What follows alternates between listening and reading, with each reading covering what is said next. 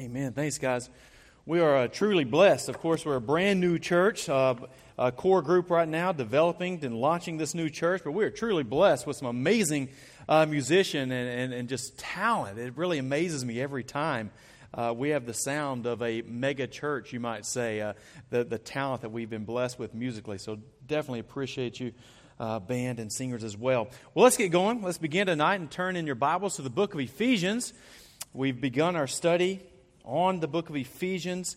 It is a wonderful book, and I have simply titled this series, God and Grace, because grace is just such a heavy topic as you go through the book of Ephesians. We noticed at the very beginning of the book of Ephesians, just a couple of weeks ago, if we glance back, if you have your Bibles open there, and hopefully you brought your Bible tonight, flip back to verse 2 of Ephesians chapter 1.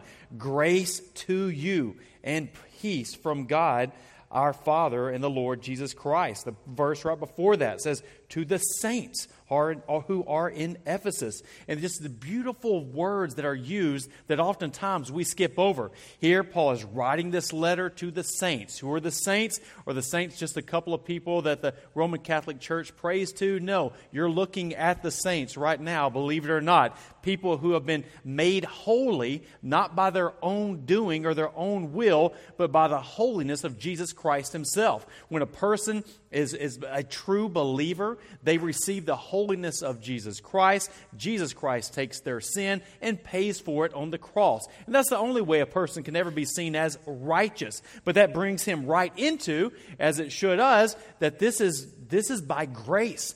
That we don't earn this. We don't deserve this. And we'll get more into this tonight. In fact, we have earned and we deserve the opposite of being a saint in the eyes of God. That we are naturally sinners. And that's what Paul is getting here too. But he's saying that they are saints by the grace of God. They have done nothing to deserve it. Grace is... Oftentimes, I remember when I was a kid, we have a lot of children here tonight, that I thought that was maybe what you did, before you ate lunch, all right? But grace is more than just saying grace before you eat. Getting the definition right is extremely important. It means unmerited favor from God. And wrap your mind around that as we begin to study grace. I'll say that definition almost every single week, but grace, unmerited favor of God. We don't work for it. We don't earn it. We don't do anything to deserve it. It is unmerited. You do not merit it. You don't do a certain amount of work, and then God says, yes, now you deserve grace. It's the opposite of that. And if you ever think you're getting closer, like the Pharisees were, to deserving God's grace, you're actually getting further away. Because that is pride. And they thought they were getting closer to God. They were bettering themselves. They were inching forward. But that was not to God's glory. That was to themselves. They were going to get the glory for that kind of salvation. And that salvation does not exist. So it is purely by grace that those in Ephesus are saved. It's purely by grace that we are saved as well. He begins this letter. He drops some very big words here in very big concepts, I might say.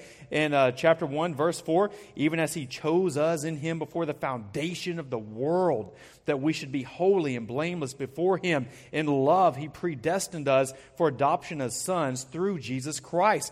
And again here, as we get your mind around this, keep grace in mind as you read through the book of Ephesians. Because what he is doing is he is removing any shadow of a doubt that we have done anything at all, not the least iota, to contribute to our salvation. In fact, he says it was steeped in Christ, in the mind of God, before we were even born. Not only before we were born, he says, but before the earth was even made.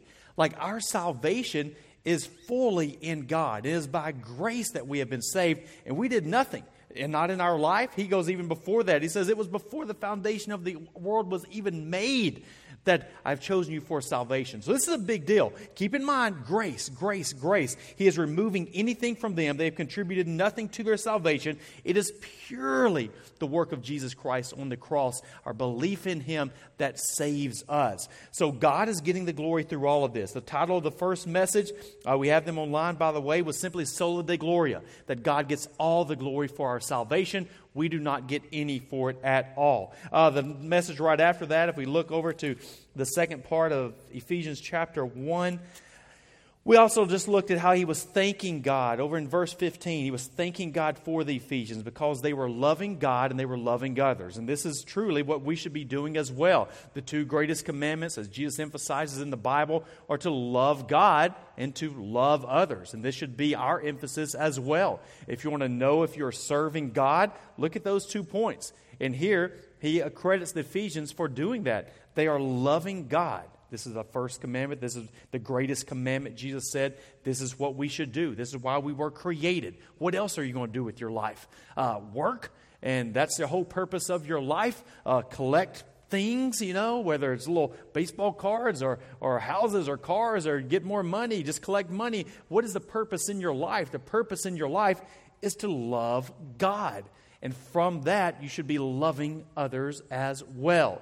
We also went on down through that passage last week to see where it said, know who you are. Know who you are and know that you have received the riches of God. And that last week's message was titled that, Know Who You Are. And as we begin to realize who we are in Christ, that we have this unity as we talked about last week, that we are together with Him, that Christ has ascended into heaven. And as Hebrews said, as we studied that a while back, that He is the anchor to our soul. We are tethered to Him. He died. He rose from the dead. He paid for our sins. He ascended into heaven, and we will be there as well. So it is knowing who you are and grasping the magnitude of this salvation, that it's purely of God. I've done nothing to earn it, nothing to deserve it, and yet I have been made a saint in the eyes of God, even though I have sinned, even though I am born a sinner. So as we get our mind around grace, and we'll do so more and more, you'll be more appreciative. I know I am. Every time I do a study like this, as I realize who I am, I realize who God is, and I realize what I deserve as a sinner, and yet what I get through the grace of Jesus Christ, it immediately causes me to want to praise God even more. To God be the glory. Well, let's get going with tonight's message. Can't review all day long, but often I do. Let's begin in Ephesians chapter 2. I'll just read verses 1 through 10, and then we'll look at these in a little bit more in depth. And you were dead in the trespasses and sins in which you once walked, following the course of this world, following the prince of the power of the air, the spirit that is now at work in the sons of disobedience, among whom we all once lived in the passions of our flesh, carrying out the desires of the body and the mind, and were by nature children of wrath like the rest of mankind. But God, being rich in mercy, because of the great love with which He loved us, even when we were dead in our trespasses, made us alive together with Christ.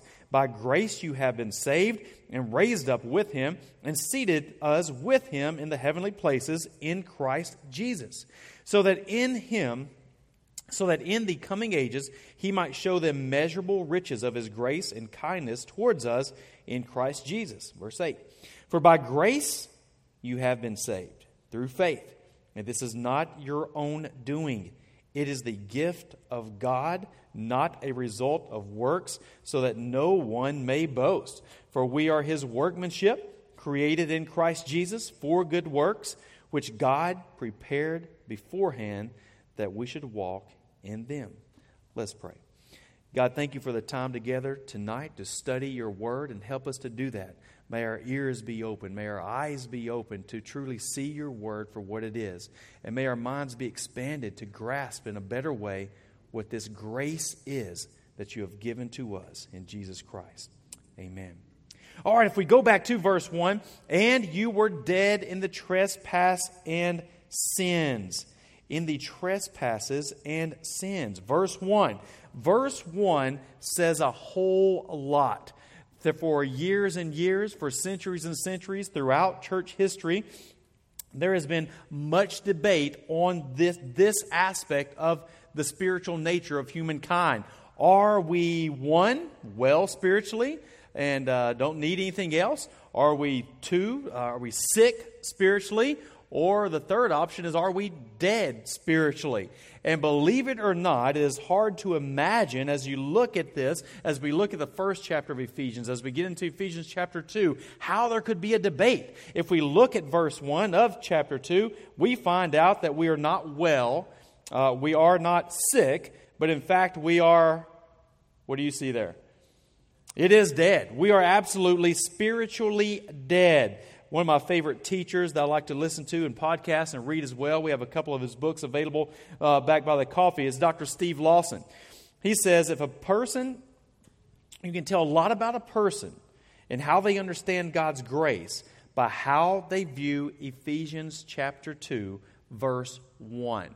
A lot of people that I speak to, perhaps you do as well, I know even at one time in my life I would think this way as well, but that we're not truly spiritually dead, but that we can do something, right? I mean, we can right our position a little bit, and it's kind of a combination of us and God to get this salvation thing going. But verse 1, he pulls any kind of energy that we could contribute to our salvation out of it, out of the picture totally. He says, not only did you not contribute a little, but you were like completely spiritually dead. How far can a dead man move is the question that he is posing here.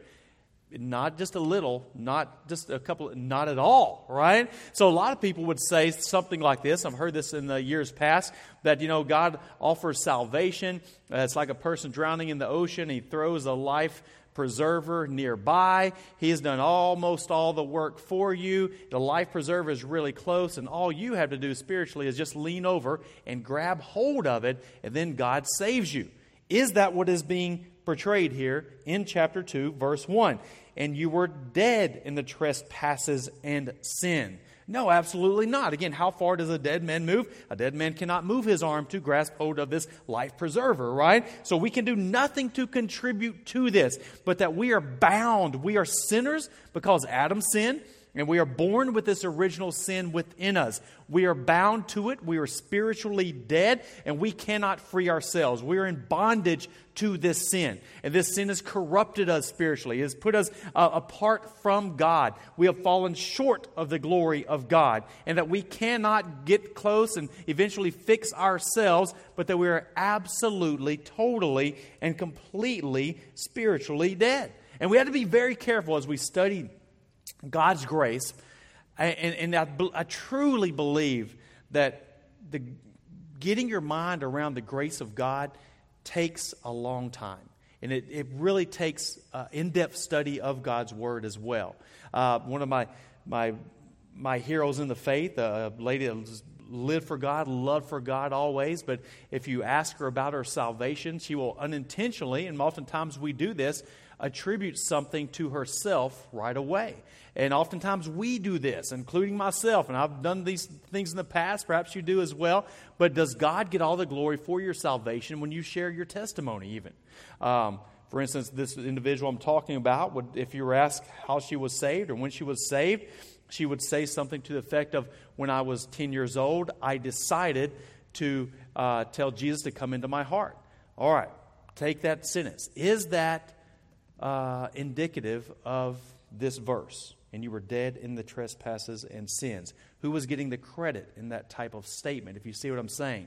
So unintentionally or intentionally, oftentimes, even great Christian people who I'm thinking of personally, a dear woman to my heart, we often do this. But instead, as we begin to study God's grace, we begin to be more careful even and understand that, wow, what did I do? What was my role? What was my part? How much did I contribute? Did I put my arm around the life preserver? Did I move just a little? And we go back to this point. How far can a dead man move?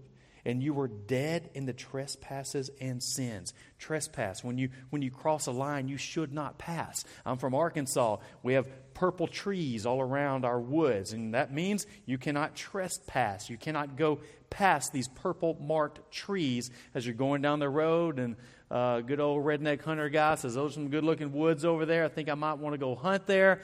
You drive down the road, and if they're marked purple, that means no trespass. You cannot go in. But we have gone in where we should not have gone with God. We have crossed that line. We have disobeyed. We have sinned against Him.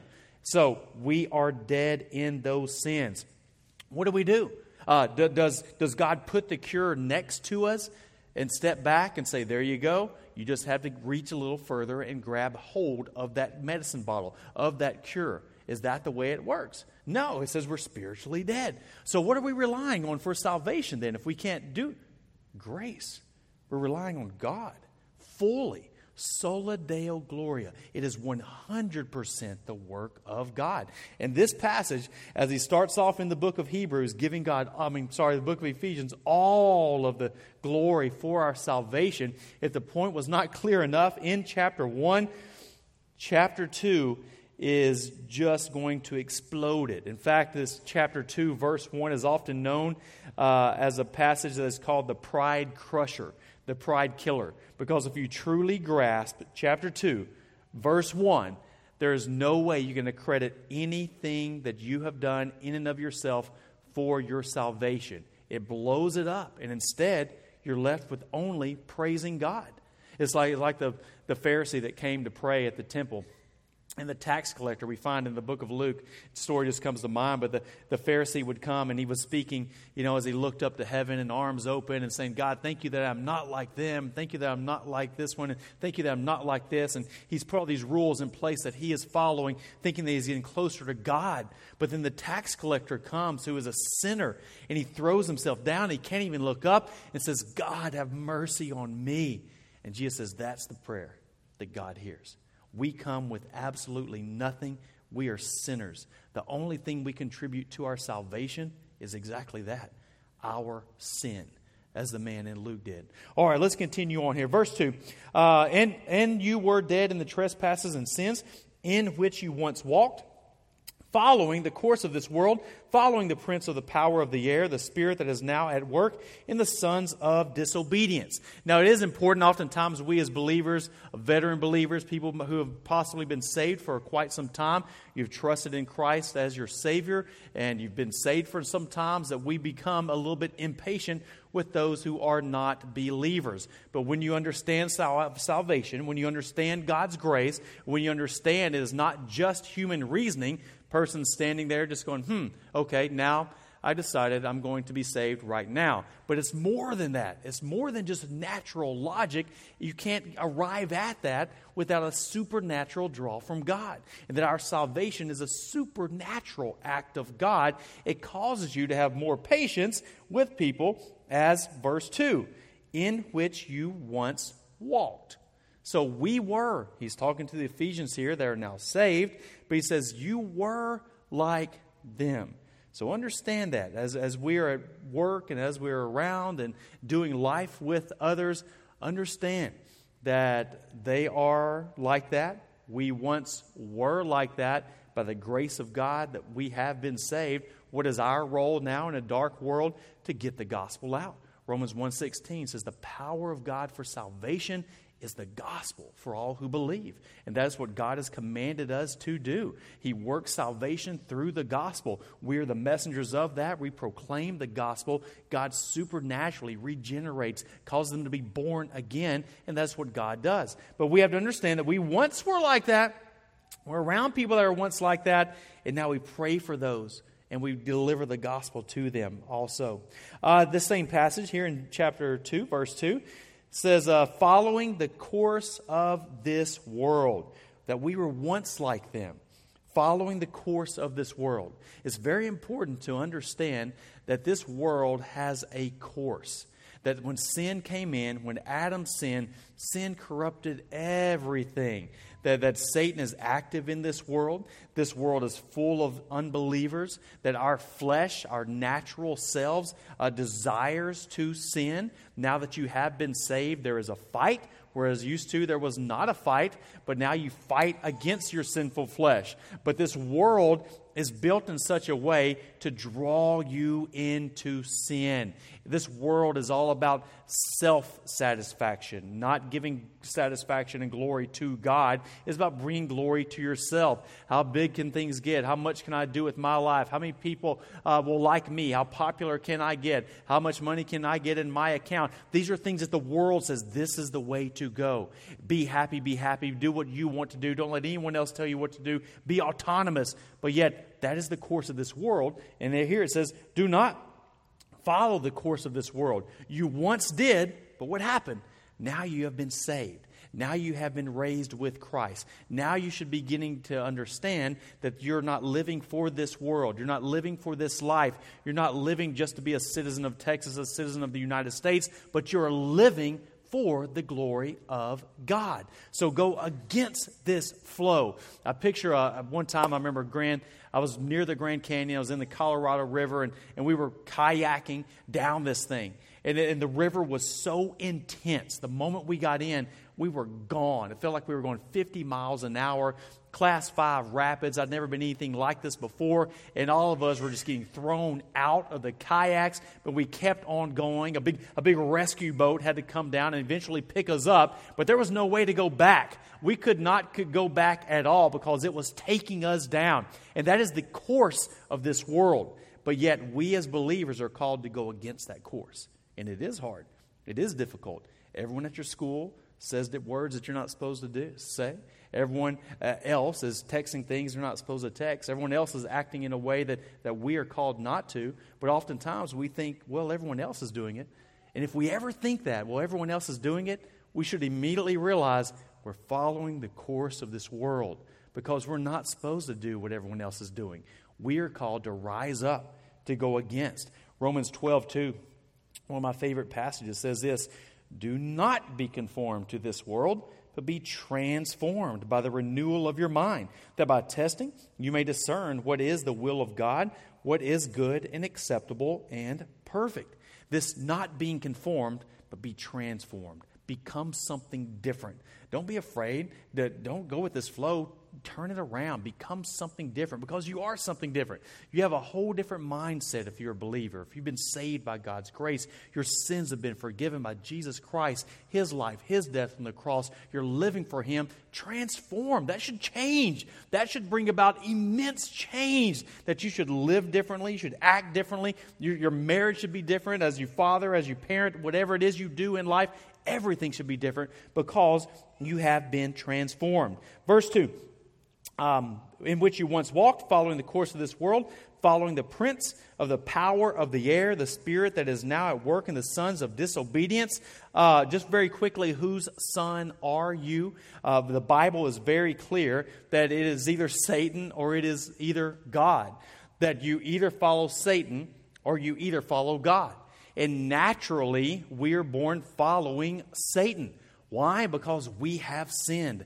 We have fallen short of the glory of God, and we desire that. We want to continue to sin, that we must be born again. Not just the first birth, but we must be born again spiritually, from death to life by the grace of God through Jesus Christ, through faith in Him. So, whose child are you? John chapter 8. I didn't have this one up there, but you can certainly write it down. Verse 42 through 44 says this. Jesus said to them, if God were your Father, you would love me. For I came from God and I am here. I came not of my own accord, but He sent me. Why do you not understand what I say? It is because you cannot bear to hear my word. You are of your father the devil, and your will is to do your father's desires. And this is the natural state of mankind. Natural mankind, spiritually dead, follows Satan. Why? Because they desire to. That is their desire. That was once our desire. If you've been saved, that is no longer your desire. You fight that desire. It is still in you somewhat. I understand that. We battle our flesh, but now we battle it, and we can fight against it. So we are. Whose child are you? There is no in between. They're Satan worshipers. We would say, oh, yes. Those are the children of Satan for sure if they're following Satan. Yet, it could be people that come to church every Sunday. How could that be? Right. Well, it could be people in your neighborhood that have a regular 9-to-5 job and make around $100,000 a year and have 2 cars and 2.2 children as well and look very nice. And you meet them at the mailbox and see them out there every day. And they could be a child of Satan. Satan could be their father. Yes, absolutely. In fact, people that we don't think absolutely are, because they're not going to walk around in a red suit like we think of Satan as sometimes does. He doesn't do that, and neither do his followers. Instead, they just follow the course of this world, and it's very natural. It's a very natural thing just to follow the course of this world and to live for now and to avoid anything spiritual like this. They're spiritually dead. So, verse 3, let's keep going. Among whom we once also lived in the passions of our flesh, carrying out the desires of the body and mind. Again, Paul is saying here, don't get prideful at all. Don't think that you're better than them. And we never need to think this about those who are not saved, who are not believers, because we were once just like them. We lived as they do now for the passions of the flesh. Whatever we want to do, our sinful nature, then we should do it. No one should tell us we can't do it. If I think it's right, then I should go do it. That's the passions of the flesh, the passions of the mind and body. That's how we used to live. We wanted to do something, we did that. Nothing should get in our way, and this is the way the world operates even now. If you want to do something, then who am I to tell you not to do it? Who is God to tell you not to do it, right? That's what they would think. That's what we used to think. But now these things have changed. We once lived like that. Now let me just take on a side note here, a sidebar, to say that he is bragging on them earlier in chapter 1. He says, you once were like that. This should mean that there is a change, an obvious change that has taken place. And for a person who has been saved, who simply says, yes, I was saved at X years old, and then their life never bears any fruit. There is never any change after that. There is no evidence at all of a transformed life. This would make me speculate that perhaps this person is not a real believer. But it should be obvious, it should be apparent that if a person has been saved, as here in Ephesians, as he's talked to these people who are believers, they once walked that way, but now they walk in a different way. Now they are being transformed, not conformed. Now they're not following the course of this world, they're going a different way. All right, let's carry on. Let me skip on down to verse 4. Let me finish with verse 3 here. Among whom we once lived in the passions of our flesh, carrying out the desires of the body and mind, and were by nature children of wrath, like the rest of mankind. All right, what was their natural position before God, before they were saved by grace through faith because of Jesus Christ? They were children of wrath. This is huge, and this is right up there with the opening of chapter 2, verse 1. You were dead in your trespasses and sins. You were by nature children of wrath. What does that mean? That just your very nature, just being born, and just my nature, yes, that's what is being spoken about here. Why is that? Because we are born sinners. And we sin actively against God. So we were by nature children of His wrath. This is huge. When you think of God's wrath, and you think about who He is, that He is holy, that He is perfectly righteous, that He is perfectly just, that He spoke and created the universe.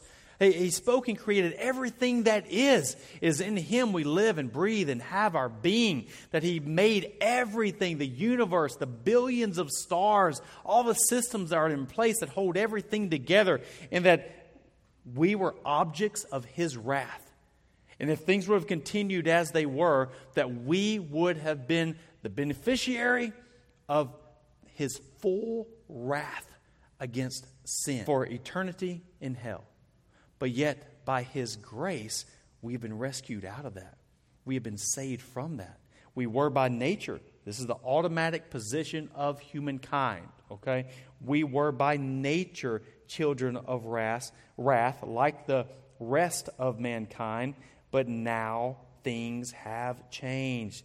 But God, that is big, verse 4, but God, being rich in mercy, because of the great love with which He loved us, even when we were dead in our trespasses, even when we were dead in our trespasses, made us alive together with Christ.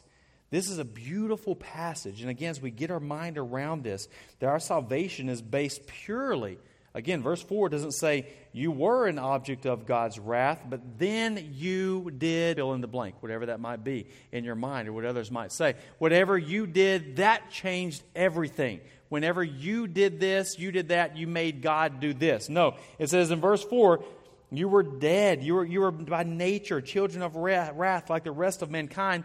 But then what happens? Verse 4, who is the active agent here of what this action that is taking place in verse 4? But God, being rich in mercy, because of the great love with which He loved us, even when we were dead in our trespasses, made us alive together with Christ. Again, how far can a dead man move? Not at all. We don't contribute anything. Our salvation is purely in God. It is by grace. It is by mercy. We deserve one thing, but Christ has given us something totally different. And God initiates this salvation in us. He preserves this salvation for us and brings us all the way to glorification in the final process, in the final phase of our salvation. Let me continue down here. Made us alive together with Christ. This is, of course, the opposite of verse 1 of chapter 2. That we were spiritually dead. We could not move. And yet, God, rich in mercy, made us alive in Christ. And we think of Jesus Christ being, of course, dead, physically dead. But yet, He was made alive by God. He was raised from the dead. We think of Lazarus sitting, rotting in a tomb, right? He'd been dead for so many days. They said, no, don't move the rock away because he stinks. He smells. He's been in there a long time. He is dead. But Jesus stands and says, Lazarus, come forth. And how much effort did Lazarus put forth to this? What did he do? What did he contribute at all? He was doing nothing except rotting in the cave. And yet God spoke and the corpse comes to life. And so spiritually it is as well. That for a person who is a true believer, who is truly of Christ, that God has put life into you in a supernatural way to bring about this salvation. Perhaps you wake up one day and you hear the gospel being proclaimed and you realize that you are a sinner. You feel that you understand that you've gone against God. And this is something that is not revealed in the natural man. God is doing that work. It's by grace that you can even see your sin. And all of a sudden you begin to realize I'm a sinner. God is holy and I need rescued. I need saved. And the salvation is presented. That is only through Jesus Christ. God's Savior, that you can be rescued. God's Savior, that you can have your sins paid for, that you can be made right in the eyes of God. And all that is done in a supernatural way. Does God use your mind? Yes, absolutely. Does He use what you are thinking? Yes, absolutely. But God initiates this process even within you. So let's carry on here. Verse 7. So that in the coming ages He might show the immeasurable riches. Sorry, let me go back to, I got ahead of myself. Made us alive together with Christ. Carry on. By grace you have been saved. Verse 6. And raised us up with Him and seated us with Him in the heavenly places in Christ Jesus. Let me read that through one more time, since I did get it a little bit messed up there. Made us alive together with Christ. By grace you have been saved, and raised us up with Him and seated us with Him in the heavenly places in Christ Jesus. This is beautiful. As we look at verse 5, as we look at verse 6, we realize that it is purely by grace, again, unmerited favor, that we have been saved. God is getting all the glory for it. But this salvation is so big that He has raised us up with Him and seated us with Him in the heavenly places in Christ Jesus. So this grace it is so huge that we were dead spiritually. We were sinners. We were by nature objects of God's wrath, but God, over here in verse 4, gives us mercy. Now he has made us spiritually alive. And again, we were dead spiritually. We did nothing to deserve this, earn this. We didn't reach for him, and then he pulled us up. He makes us alive purely by his grace. And now we are seen as saints. Now we are seen as righteous. And now we not only this, but we are raised up. He says, yes, you are children of God. You are in Christ. Your union with him is so tight that you are raised with him in the heavenly places. As Christ ascended all the way to the highest position there is, so you are also with him. This is huge. We have not only had our sins forgiven, but we've been made righteous before God, and that we can trust that our salvation is held by God, our sins are forgiven by God. Jesus Christ has done it all, and then we can rest that we will be with him as well. Verse 8, for by grace you have been saved through faith, and this is not your own doing. It is the gift of God, not a result of works, so that no one may boast. Wow. We are saved by grace alone, through faith alone, because of Christ alone. To God be the glory alone.